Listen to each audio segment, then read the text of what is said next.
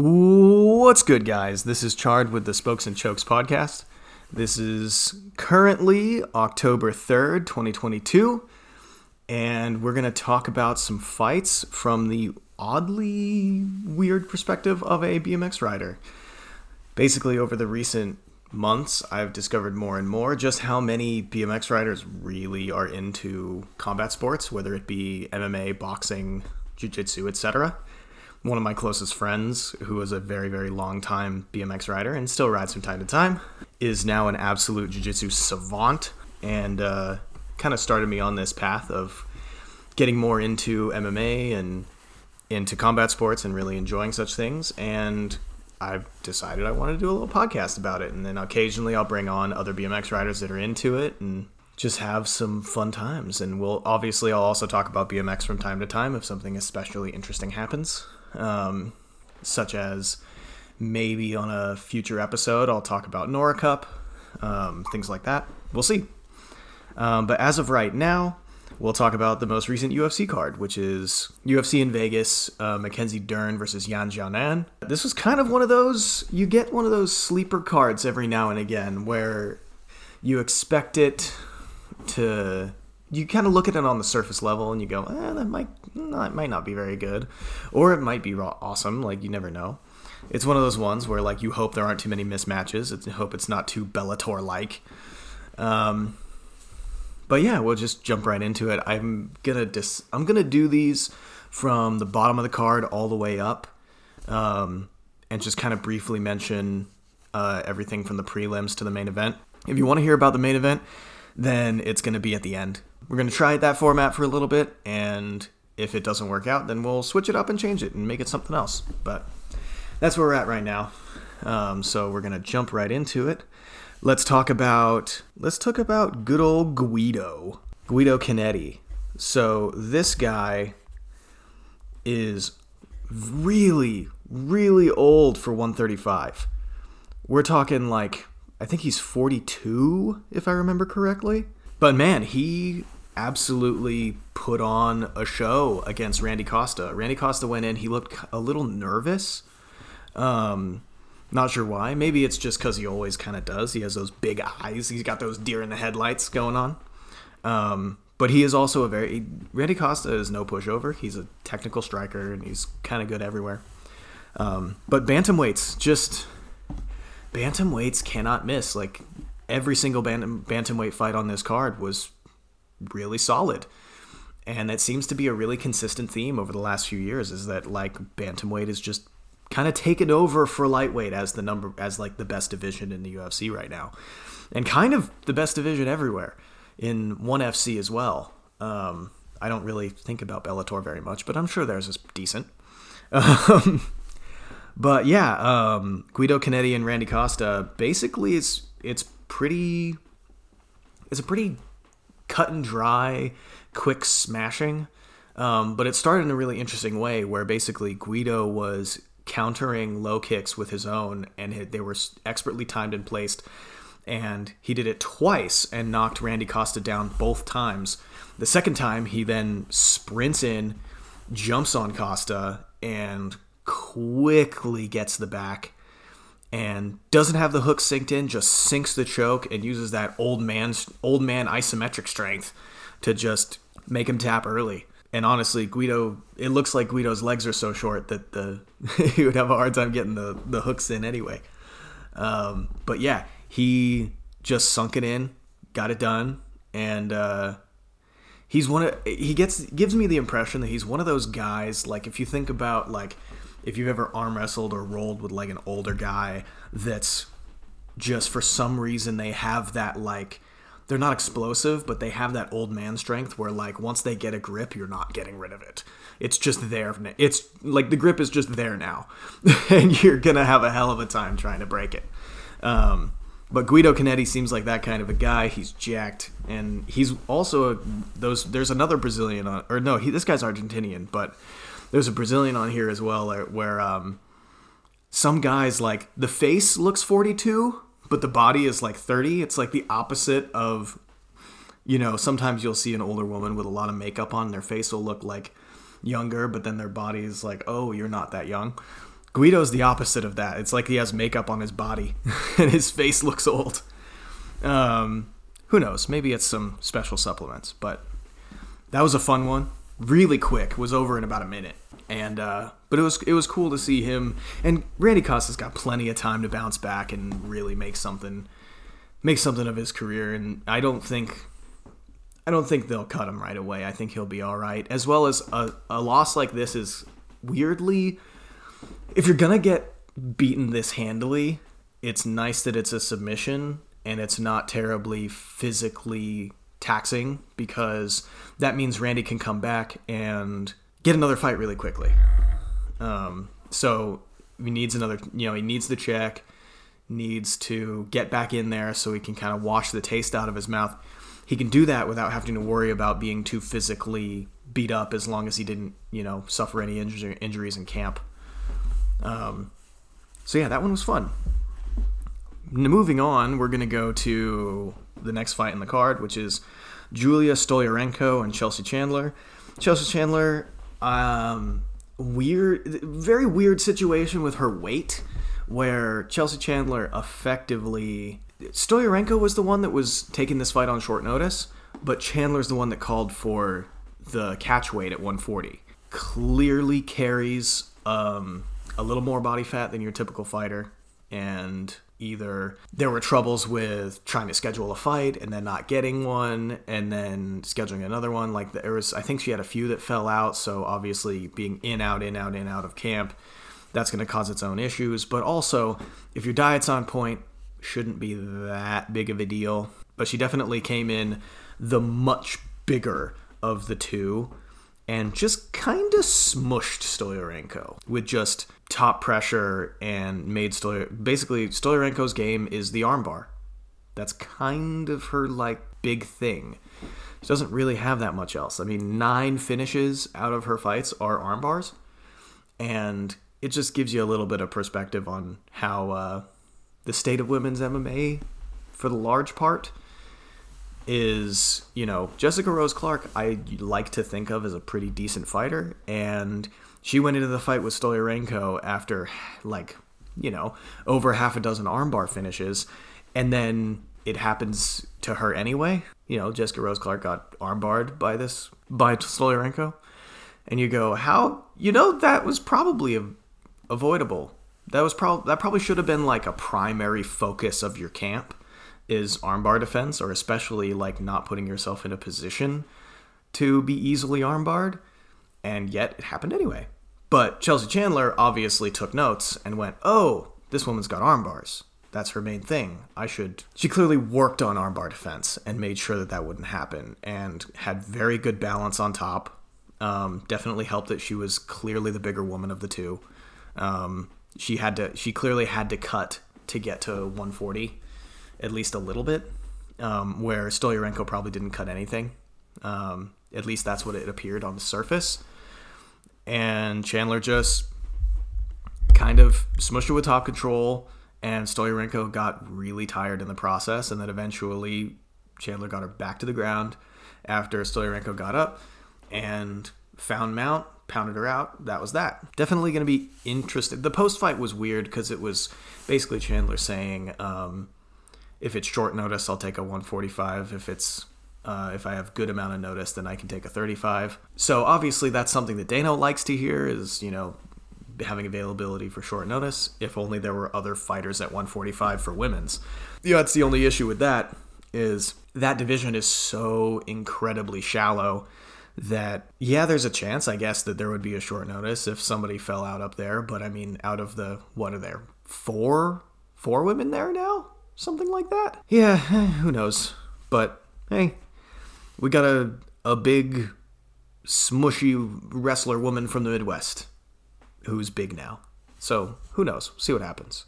Moving on, we got a middleweight fight between Krzysztof Jotko and Brendan Allen. This one was a lot of fun. Brendan Allen is always a pleasure. He's always high action and slick and interesting. Brendan Allen has great jiu-jitsu. He has, his cornrows are always really cool looking. I imagine maybe he's married. I don't know. I don't know anything about him personally, but clearly whoever's doing his hair is doing cool shit. Gotta love seeing that.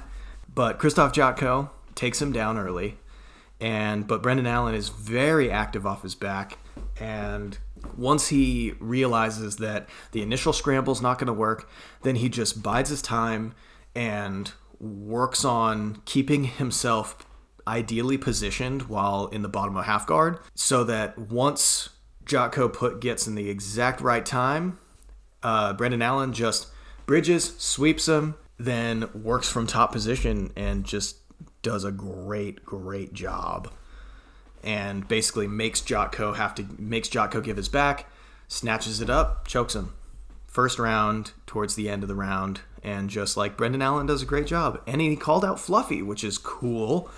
That's a fun fight, because Fluffy's kind of like on the rise, having lost some weight and taking it a little more seriously, and he's looking like a ton of fun, and having a really nice, well-rounded game.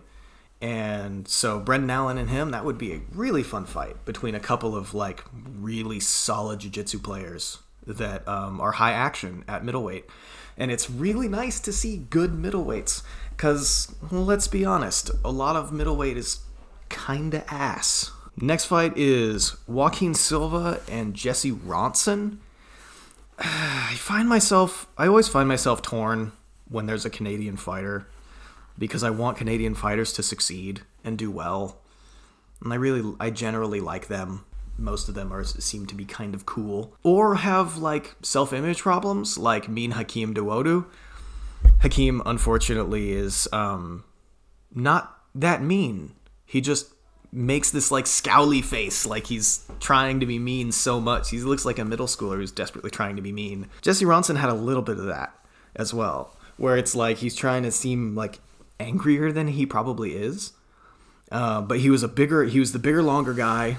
I imagine probably ended up heavier on weight on fight day as well. And Ronson came out aggressive, did a lot of good things, showed some toughness. He really should shave his head, because man, it looks like he has the hair that a baby has when they first, when they're like a week old, where there's that there's a little bit of hair in the back, but then there's like a sole round tuft in the front. And you go, what is going on here? It's like imagine if a widow's peak didn't come to a point and then like started going in once it got past the first inch of hair, so it ends up just like a flared out triangle in front of your hair. It's very strange. But Ronson, he was looking pretty good, and ultimately the big thing is that Joaquin Silva was just clearly a little tougher and more technical. Joaquin Silva made the great use of stance switching and switching up his attacks, and it definitely made Ronson caught him a little off guard dealing with the stance switch. It's nice to see that even at, not a super high ranked fight. Sometimes you just get these slick lightweights that just make it look good. Yeah, Joaquin Silva, during the broadcast, I think Anik or Felder mentioned that he has been a skateboarder and a moto rider at one point, as well as being in the Brazilian military. So, this is, shit, compared to doing all that, fighting's definitely not scary for the guy. He's just like, well, there's more money in this, so I'm doing it. Cool to see him doing well and just being a jacked short guy that throws hard, but has some cleverness. Also, his head is tiny. Look at that man in the post-fight interview, and you're like, it looks like his head has been shrunken 10%. It's strange. Make him a little bit harder to hit. Who knows? Now it's time to talk about Ilir Latifi and Alexei Oleinik. Man, these guys just... Alexei Oleinik feels like he is as old as time itself. He has been around for so long. I think 2 years ago is when they were saying that he had fought in 4 decades, and he's still here, still being old and much less dangerous by the minute when it comes to getting submissions. It's but his arms are so long and he's got so many Ezekiels, and it's he has Ezekiels because he's fighting bad heavyweights. He doesn't have Ezekiels because his Ezekiel's really good. And then, of course, they put him up against Ilir Latifi, who is a brick, has zero neck. He looks like a Suntaran from Doctor Who. If you're not sure what I'm talking about, look that up, and you will laugh very much. They're this, like, warrior race in Doctor Who that have no neck, and their head looks like the top of a capsule. But yeah, look up Suntaran, because that's what Ilir Latifi looks like. He is actually square-shaped, and he has done nothing but gain weight since going up to heavyweight, going up from 205, which he was already short and awkward at 205. And then he goes, I know how to solve this problem. I'll go up to heavyweight where I look even smaller compared to these guys. He's got that, like, powerlifter build where, like, he has this huge gut, but you can see the ab lines in it. But as to be expected from a guy with that kind of build, and as to be expected from Alexei Oleinik, who is a rotting oak of an old man, they both got very tired. They did some grappling. Ilir Latifi spent a lot of time in top control, not really being threatened by submissions at all, not anything meaningful. While the announce team was trying to, like, play up the kind of threats that potentially could exist for Oleinik, but never really happened. And really, both guys ended up just absolutely exhausted by the end. And by the end, Ilir Latifi won the decision via boring. And despite, towards the end, Oleinik being the less tired guy somehow, despite spending the whole fight on the bottom and just being, I keep saying it, but just being old. And he actually ended up starting to gain some ground on the feet. Oleinik just kind of using his long reach and being able to touch Latifi. But it was kind of too little too late, and the decision was lost.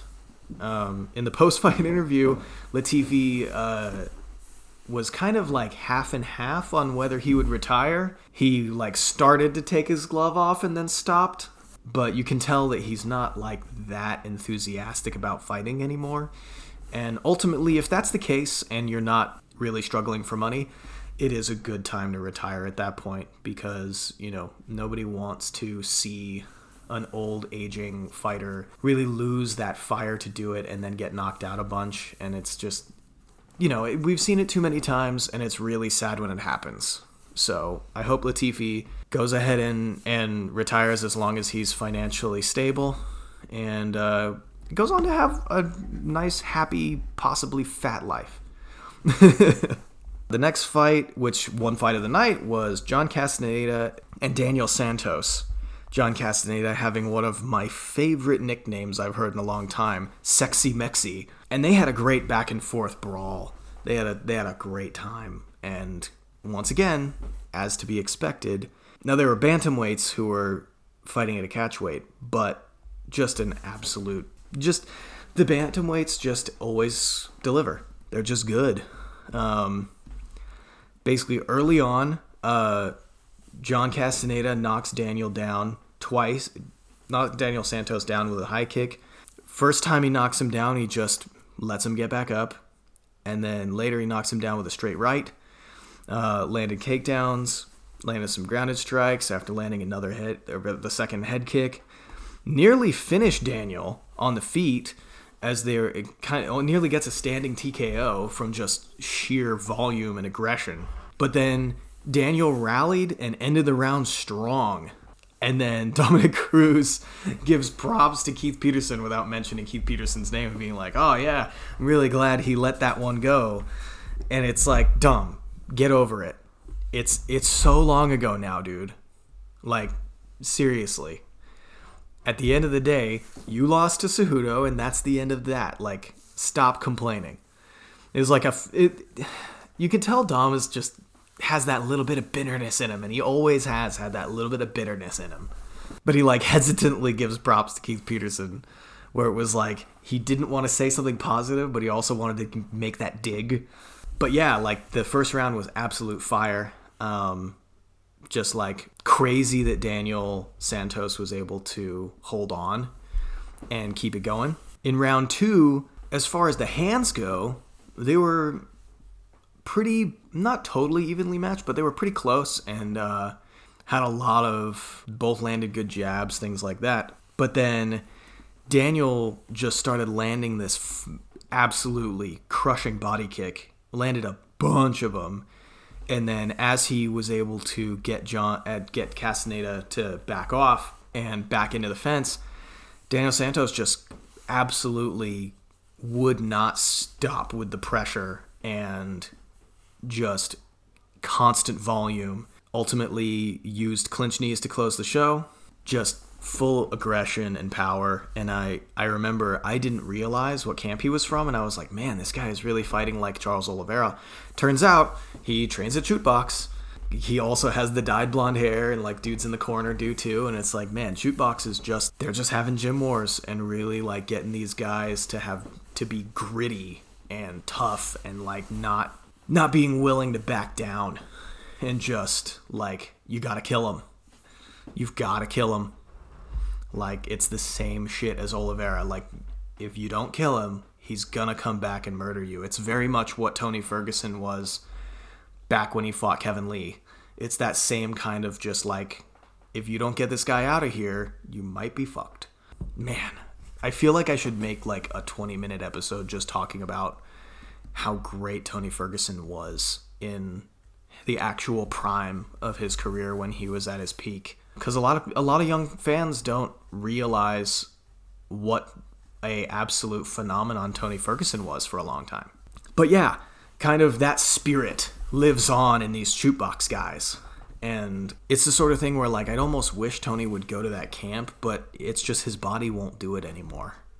And the body has been through too many wars and had too much abuse. And it's sad, but it's one of those things where like I hope Tony retires before too much longer, because you know he's starting to say things like, oh, I'm back, I feel good. And I was like, yeah, you felt back and you were good against a Nate Diaz who should also be retired. I love those fighters, but there comes a time in every fighter's life where you should call it a day. I genuinely think that Jose Aldo's retirement was like the most perfectly timed thing you could have, where like he had, I'll do another episode talking about the greatness of Jose Aldo, but I think it's important to have a good time to retire. But regardless, Shoot Box, breeding killers, goddamn. This dude, Daniel Santos, just like gritted through and then just wouldn't stop. Just full aggression, made it exciting, made it awesome. Comeback fights, comeback to win is always a great time in MMA. And this was no exception. This is really awesome. Moving on to the next fight. We got the first fight on the main card. Lightweights, Mike Davis and Borisov. It's always funny when you see a Russian that isn't a great wrestler. Borisov clearly a really good kickboxer and was outclassing Mike Davis on the feet. But he just didn't have any answer for the grappling. He clearly hasn't been at Team Alpha Male long enough. Or, it's a chance that Team Alpha Male doesn't have that many like lightweights or bigger for him to grapple with. Now, I don't know this. Who knows? Alpha Male just always strikes me as a place that has a lot of like 145ers and smaller. But regardless, Mike Davis just takes Borisov down, outclasses him in the grappling, just controls and strikes and just makes it look good. Then in the second round, Borisov controls on the feet and lands a lot of great kicks, a lot of great strikes for about 3 minutes before getting taken down and out-grappled again, but taking not that much damage. I genuinely thought he won that round because Davis didn't really land much on the ground for the last two minutes. But, MMA judging's crazy. There are guys that one guy could be ahead by 10 strikes and then the other guy lands a takedown but does nothing with it and then steals the round. It's,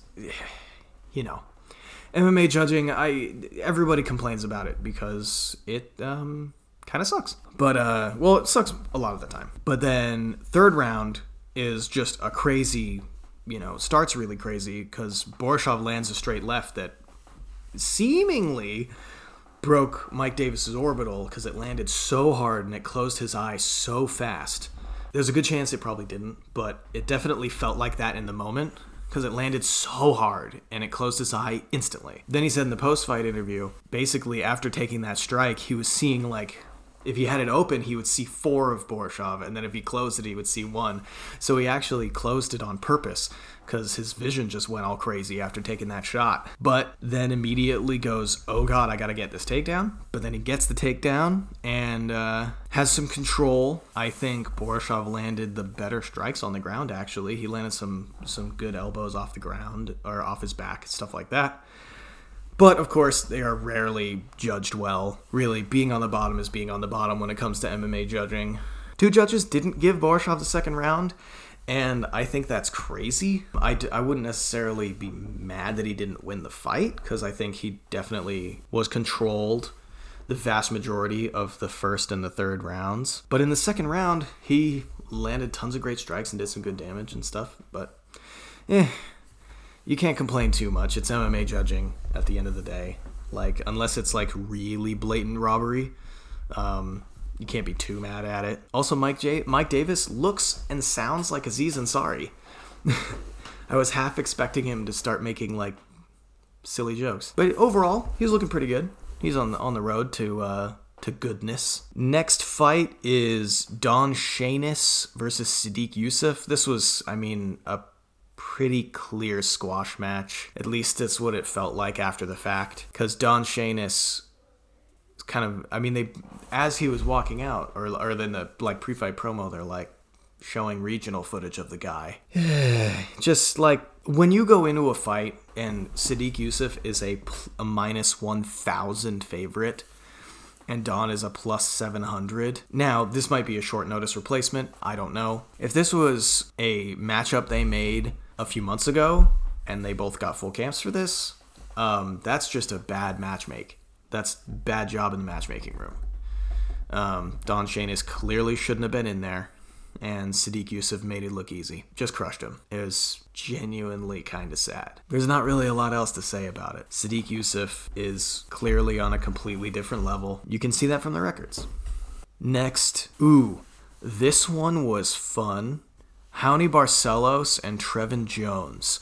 Raoni Barcelos is another one of those guys that, like, you can tell how old he is from his face, but then his body looks like, like a college football player or something, like just jacked and rad. He's clearly very happy to be on his Brazilian supplements, but they had a hell of a fight. Barcelos, the thing is at the end of the day, Barcelos was just kind of better everywhere and had good control of position and landed the harder shots. And genuinely, and like every time Raoni Barcelos would hit Trevin Jones, it would move Trevin significantly. It would make Trevin move, and then when Trevin would hit Barcelos would just no-sell it, and it would be like he punched a wall. Barcelos just looked like he was made of denser stuff, and that was kind of the story of the fight.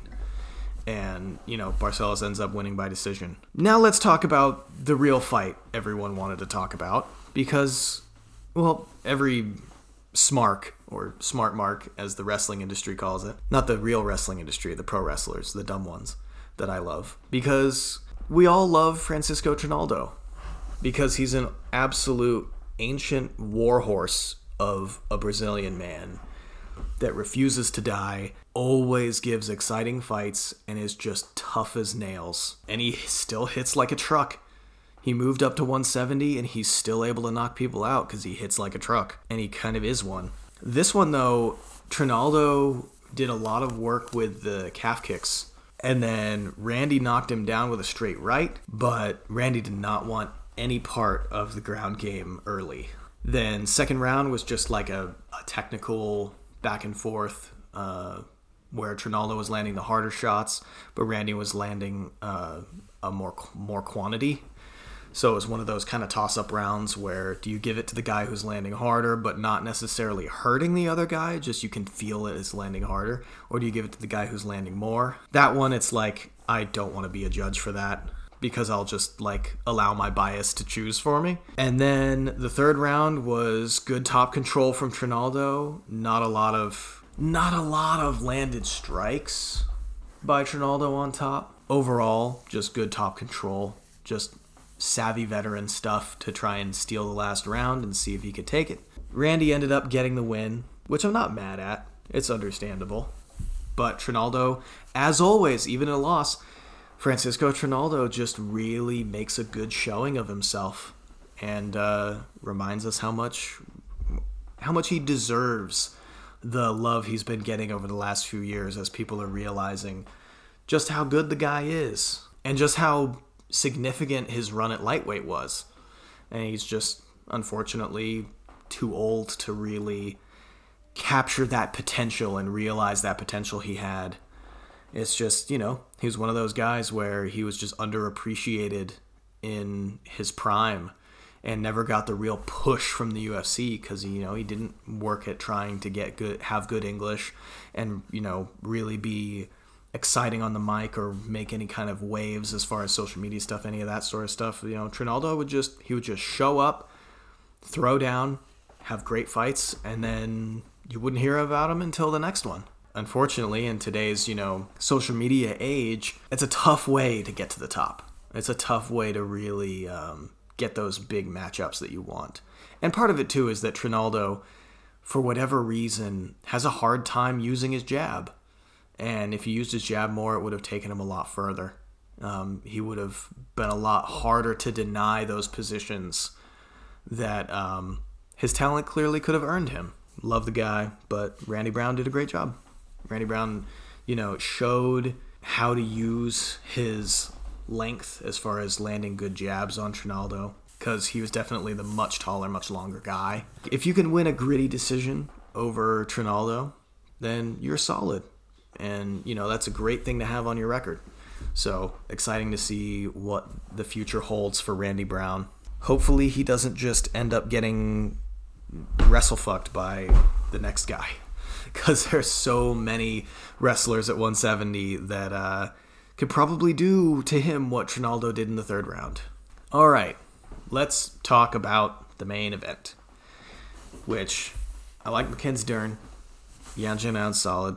Obviously, from a rankings perspective, it makes sense that this would be a main event if you got nothing better for a fight night card. Obviously, the weirdness that is having Zuckerberg buy every seat so that he can just kind of awkwardly stand and cheer alone. Such a strange thing that the UFC just went, oh, sure, you can do it, I guess. Maybe they were like, well, we won't let you do it for a more high-profile card, but the Mackenzie Dern fight, here you go. You can buy all the seats for that one. Obviously, you could see that Mackenzie Dern felt a little weird about it in the interview where she talked about it. And the biggest thing about that situation is less about Mark Zuckerberg himself and more about the fact that the environment for fighting becomes very weird. It becomes very strained and very strange. You're in a situation now where you have no crowd, no fans, only have... It takes it back to... It kind of gives an advantage to anyone who fought during COVID times, during the height of COVID times, when they had to fight with no crowd, with no fans, and it was you could only hear the announcers in the ref in your corners, which definitely changes the dynamic of the fight dramatically, especially when you can hear the commentators so clearly. That definitely makes things weird. You get those strange moments of Kevin Holland asking DC for wrestling advice and things like that. But it makes the atmosphere very strange. A good amount. And it also puts almost a weird asterisk on the card because it's weird for this to happen after having not had that dynamic in a fight card for quite a while. It's been a year and a half, I think, since we had fight cards like that. It just makes the dynamic strange, and it almost puts a weird asterisk because fighters will fight different in weird environments oftentimes. A lot of guys, it favors the gym warrior, the gym champions, the guys that when they're at the gym and they're sparring are like world beaters. And they're absolute monsters. We've all heard stories about guys that when they're in the gym, absolute beasts, and then in competition, sometimes they'll either not perform as well, and sometimes there will be people who perform incredibly in the gym and then just fall on their faces and when the pressure is on. I don't have any on the top of my head, but I feel like most of you who are listening, if you've been longtime fans, you kind of know what I'm talking about. Just guys where the pressure just gets to them. I mean, one of the things I think about oftentimes where people were super, super impressed by Cowboy Cerrone is how steady his schedule was and how much he would fight and how he would fight at he tried to stay so busy, and genuinely by seeing his behavior over the last few years, especially when he has high profile fights, is he wasn't necessarily doing that for the money. He would talk about, oh, well, I like to spend money, blah, blah, blah. I think a lot of it was his mentality was the more he fought, the less the nerves would affect him because he would kind of be more used to it, because he was definitely a guy where the bright lights would get to him. And he's been pretty open about it, how that would happen. Oftentimes you'll see guys in the gym where, they're absolute slayers in the gym, and then they go to an event, go to a competition, and things just don't work as well because the pressure is on, even if they have, all the ability in the world to just make things happen. And it's not as though it's a fault of their own. It's just how some people are, and it's harder for some people than others to just shut all that stuff off. So that's what makes this card such a strange dynamic when you just have one fan in the room. And it's almost weirder than having no fans at all, because you've just got this other foreign voice that you're not used to being the one that's like cheering instead of, giving corner advice or commentating or whatever. So I just wanted to mention that before I forgot about it, before I forgot to mention it, because it is just a strange thing to have in your fight card. And I hope this does not become a common theme. I hope that future cards don't have just like a celebrity buying all the seats, because it's going to make fight cards feel very weird, and it's not right for the fighters. Because lately the Apex cards, the fans that have been going have been like rowdy enough that, it still at least feels like an event. It doesn't, have that crickets in the background sort of thing. The crowd tends to be active now, which is cool.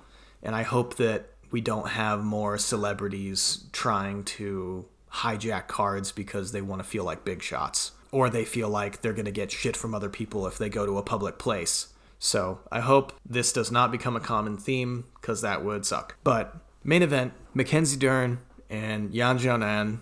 I hope I'm saying that right. I'm probably not, but most of us aren't, because we don't speak Chinese, most of us.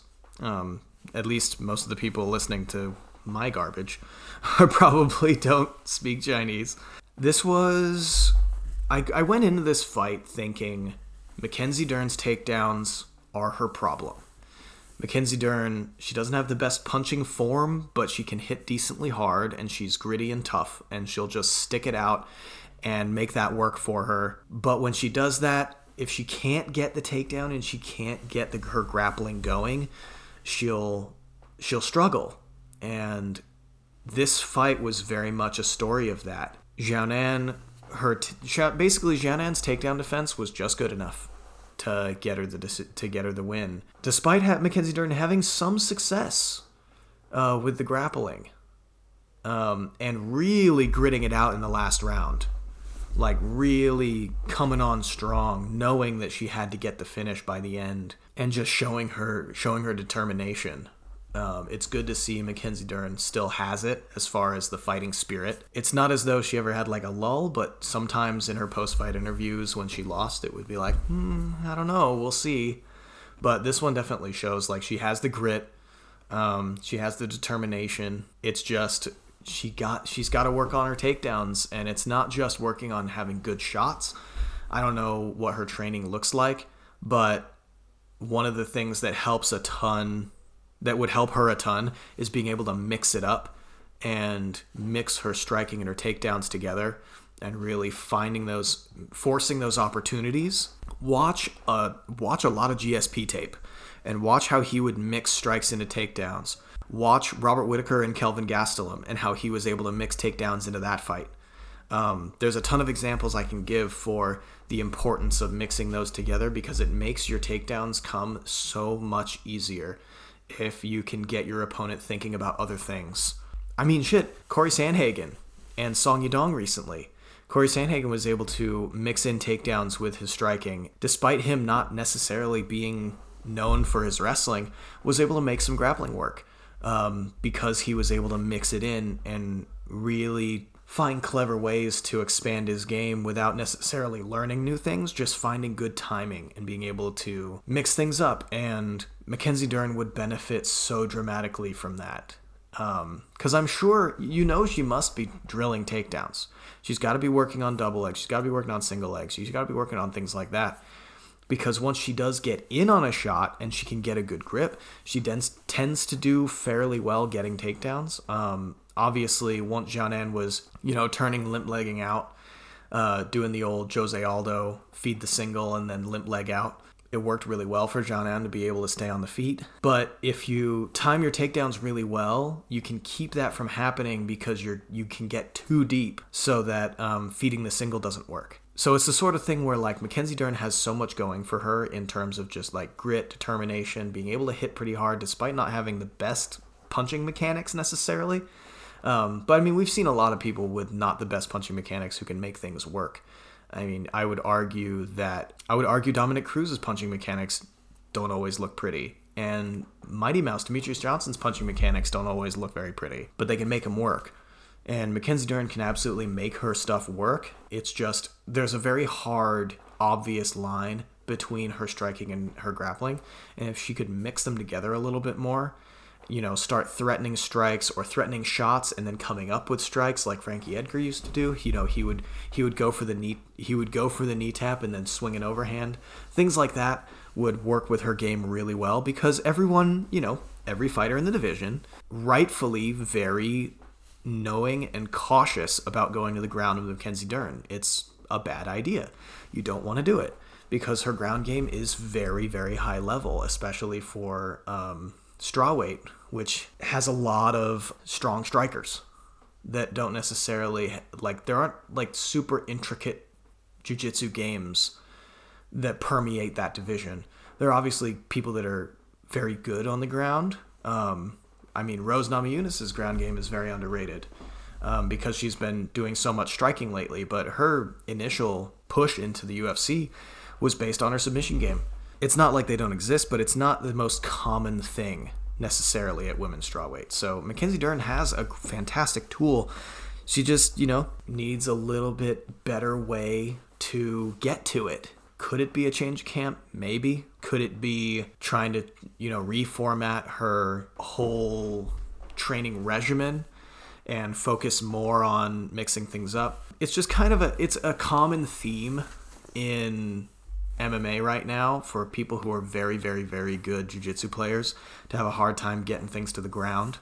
Some guys, unless the striking is very, very good. I mean, you look at Charles Oliveira. Obviously, he has great wrestling now. But for a long time, it was like Charles Oliveira could strike with a little bit more freedom because, especially with kicks, because if an opponent catches a kick and takes him down, then what are you going to do? You're going to chase him down and get triangled or get guillotined or something? No, you don't want to do that. Unless you're like a really strong top player like a Michael Chandler or somebody, which had some success in the first round of their fight before, getting tired from exploding so hard and then getting KO'd from being ever so slightly too slow on the hooking game. Also just left hooks in MMA right now. So strong. Just check hooking all over the place because MMA is so aggression focused. Check hooks are an absolutely essential tool.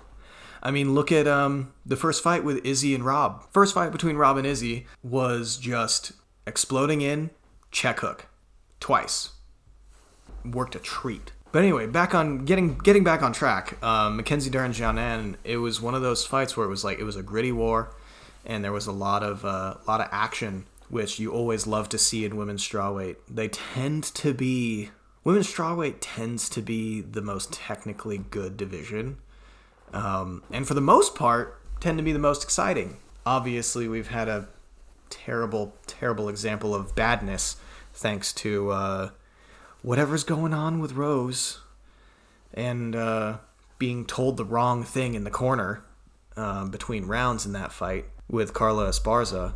I remember being so absolutely baffled the entire fight of that one, because it's the sort of thing where you go, hey, like, you're better than Carla in every facet of the fight. You have better striking, you have better grappling. You end up getting a takedown in the last round, but for whatever reason, just don't show the initiative necessary to really make it happen and really, get after the fight. And it's that weird championship mentality that kind of permeates sometimes when a fighter becomes a champion, that they go, well, now I have to be capital T technical and not allow my opponent to do anything because, you got to beat the champ to be the champ and all that bullshit. At the end of the day, the person who does more wins the fight. Yeah, Rose was able to keep Carla from doing that much, but the problem is unless you're also doing more, then it just doesn't work. I mean, you see Israel Adesanya. Yeah, he doesn't always have the most exciting fights, especially lately, but because he shuts his opponent down and gets his opponent not to be able to do very much. But the problem is with these other fighters compared to Izzy is, yeah, you could complain about Izzy being boring, but at the end of the day, Izzy is still landing more shots and having more successful offense than his opponents. And that's why he's still winning despite being hyper defensive. Whereas Rose was being hyper defensive without the offense. And that's why that happened. And it was very weird seeing Pat Barry and her coach just encouraging her like everything's going fine and not trying to weirdly not trying to be like, hey, you gotta really be doing this, without being too harsh. It was a very strange dynamic in that corner. Yeah, it's important to not allow yourself to have the wrong mentality when you become champ. And hopefully the division doesn't become poisoned by that fight and doesn't get ruined, because I really like women's strawweight. And, fights like this one with Mackenzie Dern and Xiaonan are great evidence of how awesome women's strawweight can be. And ultimately, I think neither of their stock goes down in this fight. I think everybody's going to be excited to see both fighters in the future, because at the end of the day, it was a close decision. Yeah, it's one of those ones where it's hard to feel bad about the fight because both fighters really put it out there and really made great showings for themselves. And like I said, I think Mackenzie Dern, with some key adjustments in being able to mix things up, could really find a lot more success in the near future, because it's not as though she doesn't have great tools to work with. Just needs some tweaks, because a standard jiu-jitsu takedown without good setup, it's just not going to have the same kind of success in modern MMA as it once did. But yeah, that's the UFC card. I suppose we could talk about a couple of BMX things before we sign off today, being my thoughts on NORA Cup. Obviously, most of us knew Lewis Mills was going to win. The Lewis video, Lewis fiending, as far as video part of the year. It was the fight, it was the video that everybody you talked to that was a hardcore street cat, at least for a short time, talked about that being the video they'd watch before they went riding. When you hear that from pros to AMs to average kid at the skate park, that's a serious level of influence. It was just like an absolute beastly video, and well-deserved. And everyone I've ever talked to that's hung out with Lewis says he's awesome, and I believe it. He seems like a really rad dude. Then you've got Felix Prangenberg winning both Street Rider and Reader's Choice, which makes sense. The guy put out 3 banging parts this year. I think it's 3. You got people being like, oh yeah, he put out 5 parts. And it's like, well, that's what it feels like. But yeah, Felix just absolutely on the cusp, on the cutting edge of technical street riding, and just making it look good. He's not awkward, and he makes it look smooth. It's just you can see that just street riding is evolving, and really the technical proficiency that these guys are reaching is absolutely absurd. Between him and basically that Doomed crew are just pushing the limits right now, and it's really cool. It's not necessarily exactly my style, but if you don't appreciate it, you are tripping balls. Kevin Peraza wins Transition Rider. I think that's a pretty obvious choice. Kevin is no one makes ramp riding look as good as Kevin. Ramp and dirt riding look as good as Kevin right now. At least certainly not with as much in the public eye that he is, and how much stuff he puts out. Kevin is just solid, and looks great doing it. And then I still haven't seen the video, though, because I really need to. But you gotta love seeing Chocolate Truck win Video of the Year. That's just awesome. Because those guys, they put in so much work for so long. And I mean, the thing took, 9 years to make or something absurd like that? You gotta love seeing that. As well as the Chocolate Truck dudes, it's like gritty Philly street riding and, East Coast street riding. And the first video, I remember the first video when it came out, really loving it and thinking, it's just, NORA Cup is such a crazy competition because, I don't remember what else was out when the first Chocolate Truck video came out, but I know it had heavy competition, and it was one of those things where, you see videos that go, man, if it weren't for this other one this year, this would win. And Chocolate Truck was one of those, because it was just a proper-ass street video. It's just dope. So it was really cool to see Chocolate Truck 2 win, and Matt Miller and all those dudes, really deserving to be appreciated for the fruits of their labor. And it's one of those things where, I'm going to order a copy of the DVD tonight because I know it's going to be good. And I knew that before they got the NORA Cup. I just a Chocolate Truck video? Hell yeah, I'm going to buy that. So it's really cool to see them getting appreciated for that, and the rest of the BMX industry appreciating what they did as well. So that's NORA Cup that just happened a few weeks ago now, Battle of Hastings. Figured I might as well squeeze a little BMX news in there. Didn't really use a lot of BMX metaphor this one. It's the first one. I've never done this before. So, we'll get better as we go on. We'll figure it out. We'll suck less, I hope. Who knows? Maybe I'll suck more. But that's how it is. I'm going to try to do these weekly. We'll see. I'm going to do my best. Hopefully that will facilitate improvement. That if I do them more, I'll be better. And I'll and ah less. And I'll say less. A lot more concise thoughts and maybe be funnier. Who knows? Now I'm just rambling. Anyway, this is the Chokes and Spokes podcast. Be it combat sports from the perspective of a BMX rider. I'll try and get guests on from time to time. It's probably going to be pretty much just BMX people. And we'll just talk. Figure things out. Maybe not. Maybe get more confused by the end. Who knows? But that was the UFC card. That was NORA Cup. I'll see y'all next time. Later.